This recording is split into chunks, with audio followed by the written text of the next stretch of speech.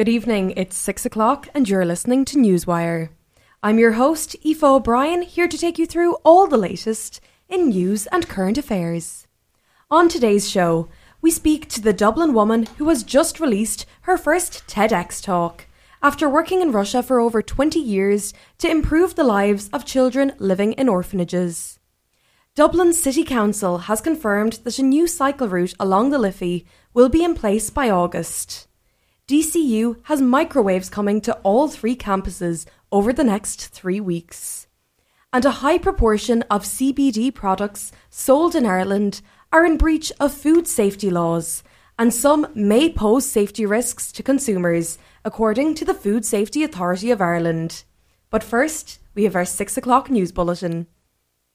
2 schools in Clare have issued closure notices after it was confirmed that a pupil had tested positive for COVID-19. Parents of children attending the 2 schools were sent text messages yesterday evening informing them a pupil had tested positive for the virus and the school would be closed until further notice. The primary and secondary schools in North Clare will remain closed until the 18th of March to stop the spread of the virus. Another school in the north of the country has advised parents to keep their children at home today pending advice from the HSE. Supermarket retailer Tesco has issued an apology to a customer in Ireland after details of a home shopping order that referenced the fact that the customer was in self-isolation were leaked on a WhatsApp group. When ordering online, there was an option to relay information that would aid in delivery.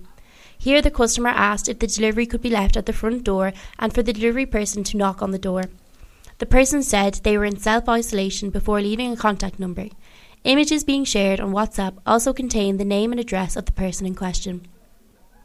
Fianna Fáil leader Micheál Martin has said that his party will go into government with Fine Gael. Martin was speaking on RTE today with Sean O'Rourke this morning and said the public would not forgive us for another election. Representatives from Fine Gael and Fianna Fáil yesterday concluded a day-long meeting on a range of issues, but neither Martin nor Fine Gael leader Leo Varadkar were involved in the discussions. Speaking about what was discussed, Martin said there was a serious exploration of issues and that any government would require a different approach to issues such as the economy, housing, health and the climate change. Martin said Fine Gael has stressed that the discussion between the parties are not negotiations. He said he respects this view but believes it may change and that a repolitic has to break through at some stage. And finally, Disney Plus is stream-rolling ahead of their latest movie to get the sequel reboot treatment. The online streaming service, which is set to return on March 24th, is set to make a sequel to the Halloween favourite Hocus Pocus. They can get the original cast members to return. Already attached to the project is Hairspray director Adam Shankman, who has been lined up to helm the Disney sequel. Jen D'Angelo, producer and writer of TV series Workaholics, is also attached to the project. However, the big question is, will Bette Midler, Sarah Jessica Parker and Kathy Najam take another trip back to Salem? While all 3 have yet to confirm a deal with the Walt Disney Studio, their involvement is highly likely. The 3 actresses have expressed interest in the past, and if Disney can manage to get Rick Moranis out of retirement for a Honey, I Shrunk the Kids reboot, then the studio can do anything. Our first guest this evening has spent the past 20 years working in Russia, helping to improve the lives of children living in orphanages there. She founded the charity To Russia with Love, later renamed To Children with Love, and has brought structure, education, ambition, care and love to the lives of over 5,000 children. Her lobbying of the Russian government, of the Russian authorities, has transformed how children in state care are treated in Russia. In 2019, she was awarded the Order of Friendship by President Putin, which is the highest honour that can be given to a foreigner in Russia. She has now released her first TEDx talk. Ms. Deegan, President Putin will be seated to your right. We're joined on the line now by Debbie Deegan to find out more about her incredible story. Debbie, I think we'll start with the name of your new TEDx talk. Ms. Deegan, President Putin will be seated to your right. It's a fantastic name. Where did it come from?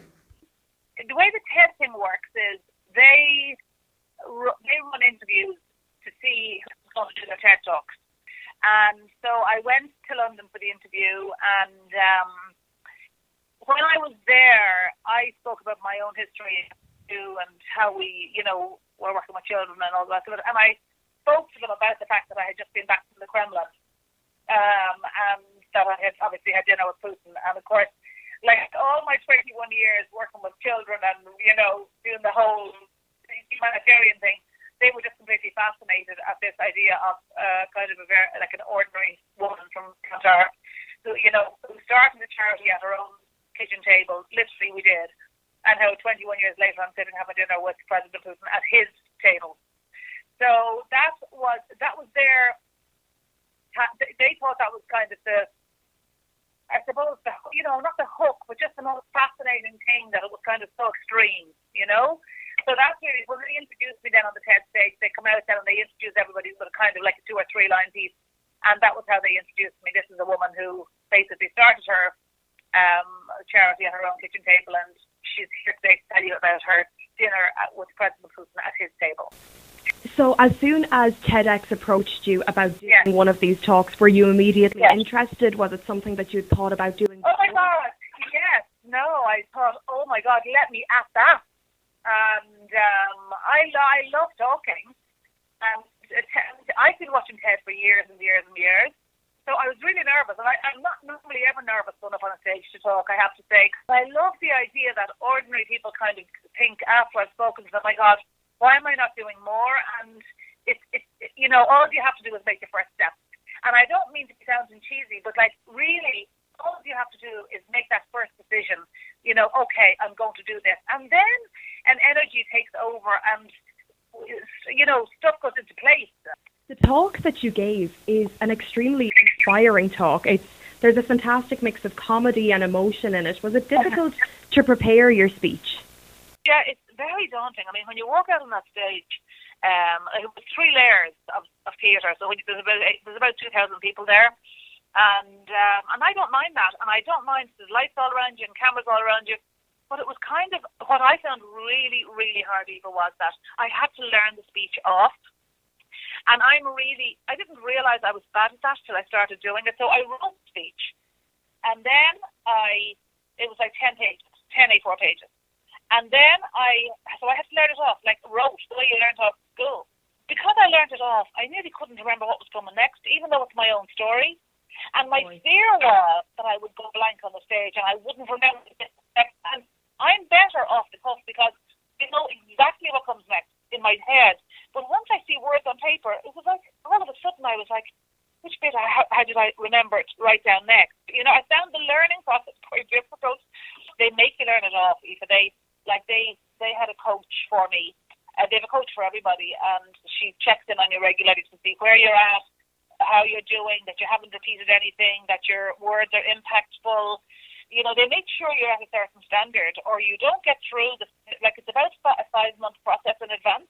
Wow. And you don't get through the process if you're if you can't remember or if you're bungling it, You speak in your talk about how you originally went to Russia looking for one child that you had met while she was here in Ireland. Have you always had such a strong humanitarian instinct, or why did this child strike such a chord with you?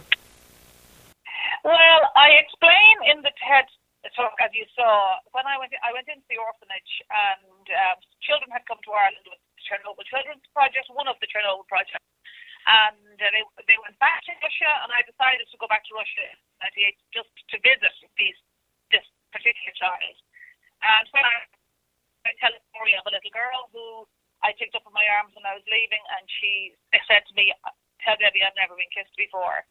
And I made a promise that day to that child, well, I'll come back, and if I come back and do nothing else, the least I can do is that.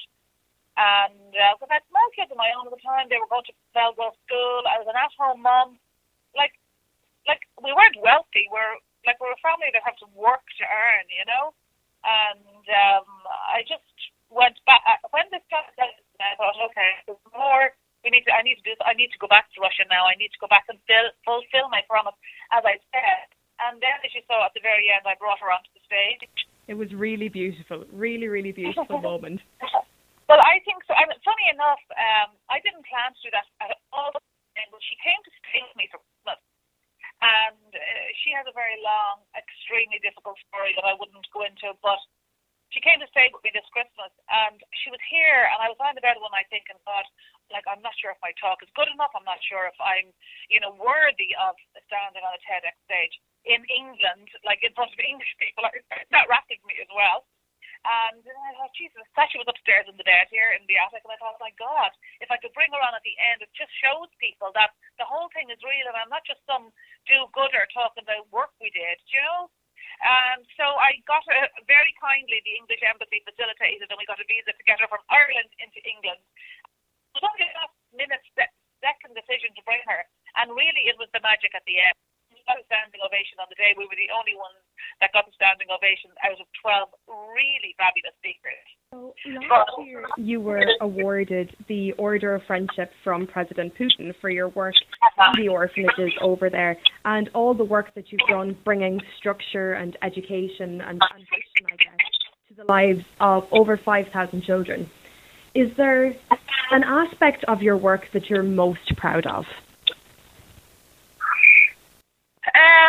Is there an aspect of my work?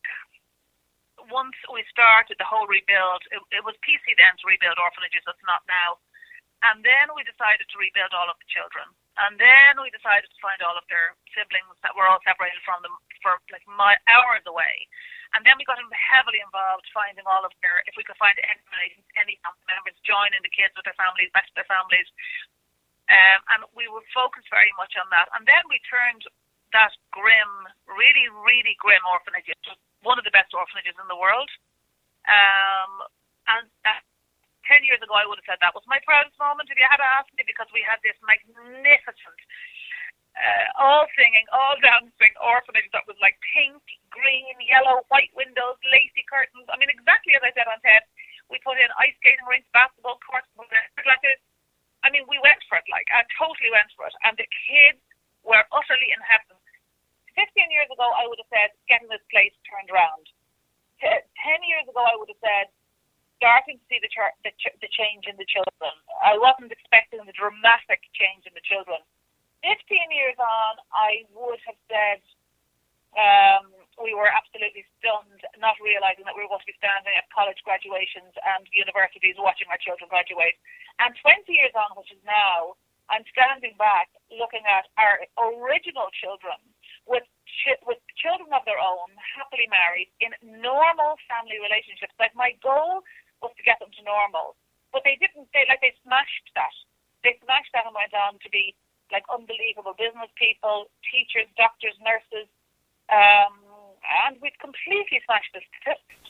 You've obviously had huge success in your career and your journey up until this point. And now with TED Talks and kind of the inspirational speaking, is that sort of motivational talk something that you would like to get into, or what is next for you?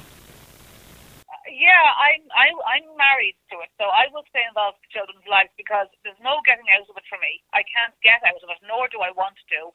We're totally immersed in all of their lives. But totally immersed in all of their lives, and you can't walk away from it because we've grown this enormous energy and these enormous families. This enormous. I couldn't begin to tell you. It does blow you away when you see it. It's not like we went out with medicine and toilet rolls and Calpol and old clothes and gave them to orphanages and walked away. It absolutely is not that picture. We decided to become their family, and that's what made the difference. So what would I do now? I am going to talk more. I'm going to do more talks. I'm going to go, I'll talk to anybody who wants to listen to me, because I feel in the world that we live in today, I genuinely feel that people do not realise how powerful they are. I was an ordinary mammy with kids at school when I took this on, and you just have to be brave and courageous enough to take the first step. And don't feel for a second that, well, who am I? Who am I? I can't do anything. My difference is not going to make a difference. Yes, it is. Like, ours literally started with a kiss. And I don't want to sound cheesy or like we made that up. And it changed. Like, literally one drop in the water created a tsunami for us. There is not enough kindness in our world, and people don't take enough time to be kind to others. And I think sometimes they're afraid. They're afraid to get involved in charities. I mean, I was being funny on the TED stage when I said, don't ever go to a coffee morning or you'll end up doing 20 years in the Russian forest. I mean, people sometimes are afraid to join an organisation or get involved. But, don't be. You're more powerful than you think, and you can change lives and change the world we live in. And who could possibly say that this world we're living in at the moment doesn't need to be changed? We seriously need to change the world we're living in. And there's no point in expecting Donald Trump to do it, or Vladimir Putin. It has to be down to us. It was announced that microwaves will be coming to all 3 DCU campuses in the next 3 weeks. On Glasnevin campus, there will be 2 in the U and 2 in the nursing building. On St. Pat's, there will be 2 microwaves placed in Java and 2 in Marmaduke's on All Hallows campus. Having microwaves on campus in DCU has been an issue students have been wanting and fighting for years.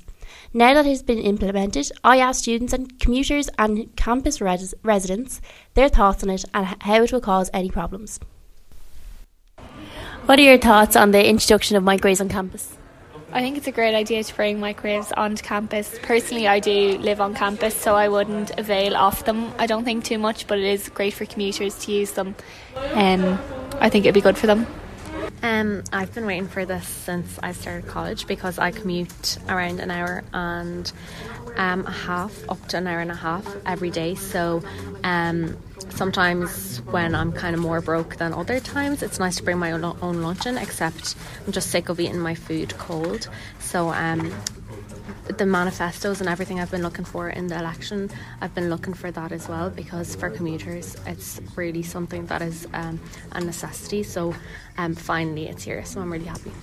Yeah, I think it's a really good idea. I think it's a great way to save money. People bring their own food from home. So yeah, I think it'll work well on campus for people. I think it's great. They're really necessary because I commute. So, we have no ways of heating up our food. If I wanted to bring a dinner, if I was in all day, I wouldn't have a way of heating it up. I'd have to pay for the food that's in the canteen, which I don't think is that student friendly, the prices. So yeah, I think it'd be really good. And do you think there'll be any problems with it, such as safety or cleaning up after people?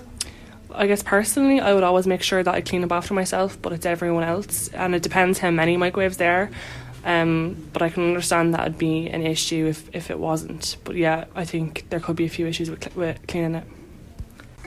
I think safety not really, but the cleaning maybe, some people are worse on that than others. But hopefully, because so many people wanted it, they'll keep it clean just so they'll last. Yeah, I think that might be a problem. Maybe people won't take the time to actually clean up after they've used it, but overall I think it would be a good introduction on campus. I don't think health and safety would be an issue, but I do think cleaning up after them, how dirty microwaves can get, and if there's such a large variety of people using them, it's just important that students make sure to clean after themselves. Dublin City Council has confirmed that a new cycle route along the Liffey will be in place by August. Ginny Keegan reports. Dublin City Council have approved plans for a trial Liffey cycle route along Dublin's quays.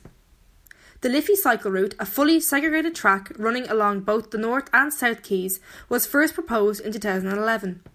It will be 5 kilometres long and it will run from the East Link Bridge right down to Euston Station. Council Chief Executive Owen Keegan has recommended that a temporary route should be implemented and should be completed by August at a cost of €800,000. However, the Council estimates that the earliest completion date for the permanent scheme is 2024. Segregated cycleways will be put in place along most of the route. However, in some sections, such as between Aston Quay and Wood Quay, there will be gaps due to lack of space. Bollards will be used to keep cyclists separate, but it was stressed by Dublin City Council that the plan will not interfere with footpaths and bus lanes. I spoke to Green Party councillor Janet Horner about these plans. So it's been in the Liffey cycle, a plan for the Liffey cycle has been in the Dublin Development Plan since 2011. Yeah. So it's close to a decade where it's been discussed and talked about that there should be a safe cycling route along the Liffey that would take you from, for example, Houston all the way into the middle of the city centre, safely and segregated from the traffic using bikes. So that's been in the works for a long time. There's been a lot of debates about how and what it would look like. And then recently there was an agreed upon which route we were going to do, and that seemed like an enormous step forward. But then the next thing was that it was because of the construction work involved and the surveys and the impact on the river and the bridges, it was going to be 2024 before this was going to be delivered. And given the number of people that are cycling along the canal at the moment, or the river at the moment, in very precarious circumstances, it really, like, a period of 4 to 5 years until we can actually see substantive progress in this is just way too long. So the idea of this is that these are temporary measures that can be put in place at a relatively low cost that can secure a significant upgrade, but a long way from a perfect route between now and 2024, when we hope to have a much more significant and high standard of cycle lane there. So how long will this trial actually last then? Do you think that having this trial is going to end up pushing back the date even further? I don't think so, and I will be pushing very strongly that it doesn't. The trial, for my mind, is going to be one where it'll be put in place till August. I understand it'll last through to when the full Liffey cycle route is going to be implemented in 2024. And what we'll be looking to do at that stage is just keep monitoring what the safety issues are along that route, keep monitoring if there are any issues that are coming up that need to be dealt with in a much more comprehensive way when the full route is set out, and just work out what can be improved upon, what the impact is on the city centre. And hopefully what I think we will see in the case of the route is that people will cycle more when it feels much safer. That will reduce the amount of car traffic in the city centre, and it will grow the appetite for actually rolling out these kind of projects much more extensively across the city. And for those people who don't cycle, what does a segregated route actually mean? So the segregated route it'll be separated in the most part by plastic wands. So you might see there's certain parts of the canal on the north side near the Halfpenny Bridge end where there's some plastic wands in place at the moment, and that just means that it stops, for example, taxis or cars or buses pulling across and often squeezing people on bikes off the road completely. So it will still be on the roadway. It'll just have a little barrier that prevents heavy and motor vehicles of any sort being able to squeeze in and push cyclists off the road. So it offers just that extra bit of protection for people. For those who don't cycle at the moment, there will be some upgrade works done to the footpaths, and they will be maintained. But for the most part, not much changes for those who walk around the city centre. So all things going well, and is there going to be a push to get segregated cycle routes anywhere else in the city? Yeah, I think we're definitely moving towards that. So I mean, the Bus Connects project is going to be rolling out a significant number of segregated cycle lanes, but again, that's several years away. I was down at the Royal Canal Cycleway Greenway last week, where there'll be a dedicated off-road walking and cycling route along the Royal Canal between the Dockland station and the North Strand. So we're looking at, and there will be there's many more projects in the works, and it is just wherever possible. We know that paint is not enough to provide, a strip of paint is not going to provide the safety people need to feel like cycling is a viable option for them in the city. We know that if we want to incentivise more people to walk and cycle in the city, we need it to feel safe and comfortable, and that's not the case at the moment. So wherever possible, we are looking to move towards road upgrade works. We'll be looking at how they can provide segregated cycling facilities. Is there anything that you think needs to be done? For instance, I think a lot of people are afraid of cycling in town because there's not enough places to lock their bikes. Is there anything going to be done about that?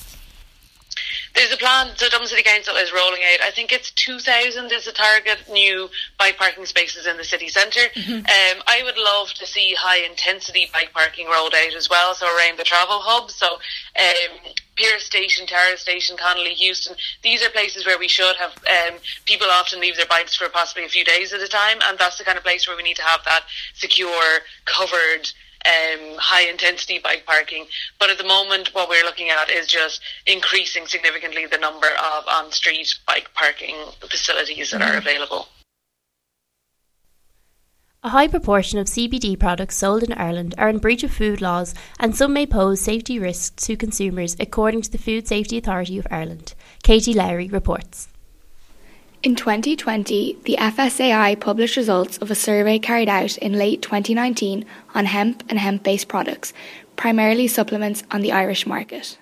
Using an accredited laboratory and accredited test methods, the the FSAI uncovered a number of regulatory breaches. Of primary concern was the content of THC or tetrahydrocannabinol, the psychoactive component in cannabis. The industry has been in recent contact with the FSAI to see how they can best comply with the regulations that were found to be breached. However, the FSAI intend to do further testing on those products to determine whether those initial results were batch-specific results or whether they represent a systematic problem, and in such case then more wide-scale action would have to be taken.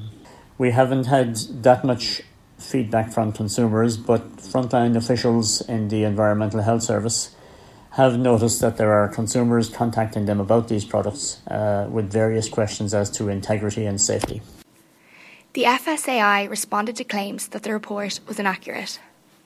The results published by FSAI in relation to hemp foods have been questioned by a few in the industry, primarily because they contradict their own laboratory results. However, the FSAI is in discussion with these food businesses, and we have asked them to produce their results and the accreditation of the labs involved. At the moment, no accredited labs have been used by the industry that we are aware of, and therefore the results of the FSAI survey stand as they are carried out by an accredited lab using accredited methods. Discussions with the industry are ongoing. Celtic Wind, a company who make 100% cold-pressed CBD, multi-complex hemp products and were not part of the product recall, discussed the issue with us. Yeah, well, looking at the products that were recalled during that, we noticed that nearly all of them were all isolated products, and there is a difference in the market between products. One of the main differences being that there is CBD isolated products that is CBD isolate basically in olive oil or coconut oil or versions of that, and then you would have a product like ours. So we make a Celtic Wind, which is an old cold press technique that we use, which protects the full plant profile, and that's what we like to see in the bottle, is the profile that we see in the field, and that would be one of the main differences. And obviously, because our technique is so old, the Novel Food Act, which was 1997, which does govern CBD isolate, does not actually govern cold pressed techniques. Celtic Wind called for further clarity on regulations. We would call for further clarification, mostly on the regulations. We see that's where the problem is, and that food law needs to be explained in greater detail. And we actually seen this during the recent recall that we had. There was a lot of labels which were not labelled correctly. So there is a lot of legislation and regulations around food and food supplements alone, and that's what we would advise people, is to get the regulations right for the product you're producing to bring to market. Celtic Wind gave us advice for people who are wanting to buy these products. Research the company that you're actually buying it off. I would advise companies that have been around for a long while, like ourselves, because there's been so many new market entries that we've seen in the past 12, 18 months, and there's no traceability on the product. That's absolutely key. You need to be able to trace it back in case there is any sort of, well, like the recall that we've seen, it's a food safety issue. So we would advise not only checking out the traceability, the product should have a batch number attached to it. It is food law and safety. That batch number should be able to take you back through the company, its operations, and back to the original raw material and where that raw material came from. Yeah, that's really key. So it is. I spoke to students about the recent recall and CBD products.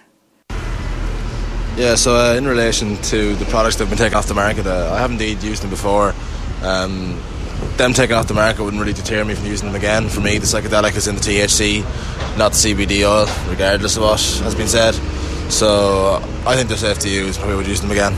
I've never used a CBD product, but they do sound really interesting. And I've read a bit about them as something that I would look into to try. The fact that there's been a recall on them would not deter me from using them, because I think it's normal every few years that there is something that gets a recall. Like, it happens quite often in the supermarket with foods, and that wouldn't stop me from eating those foods, once the recall has happened and it's been deemed as safe to eat again. So no, it wouldn't stop me from trying it.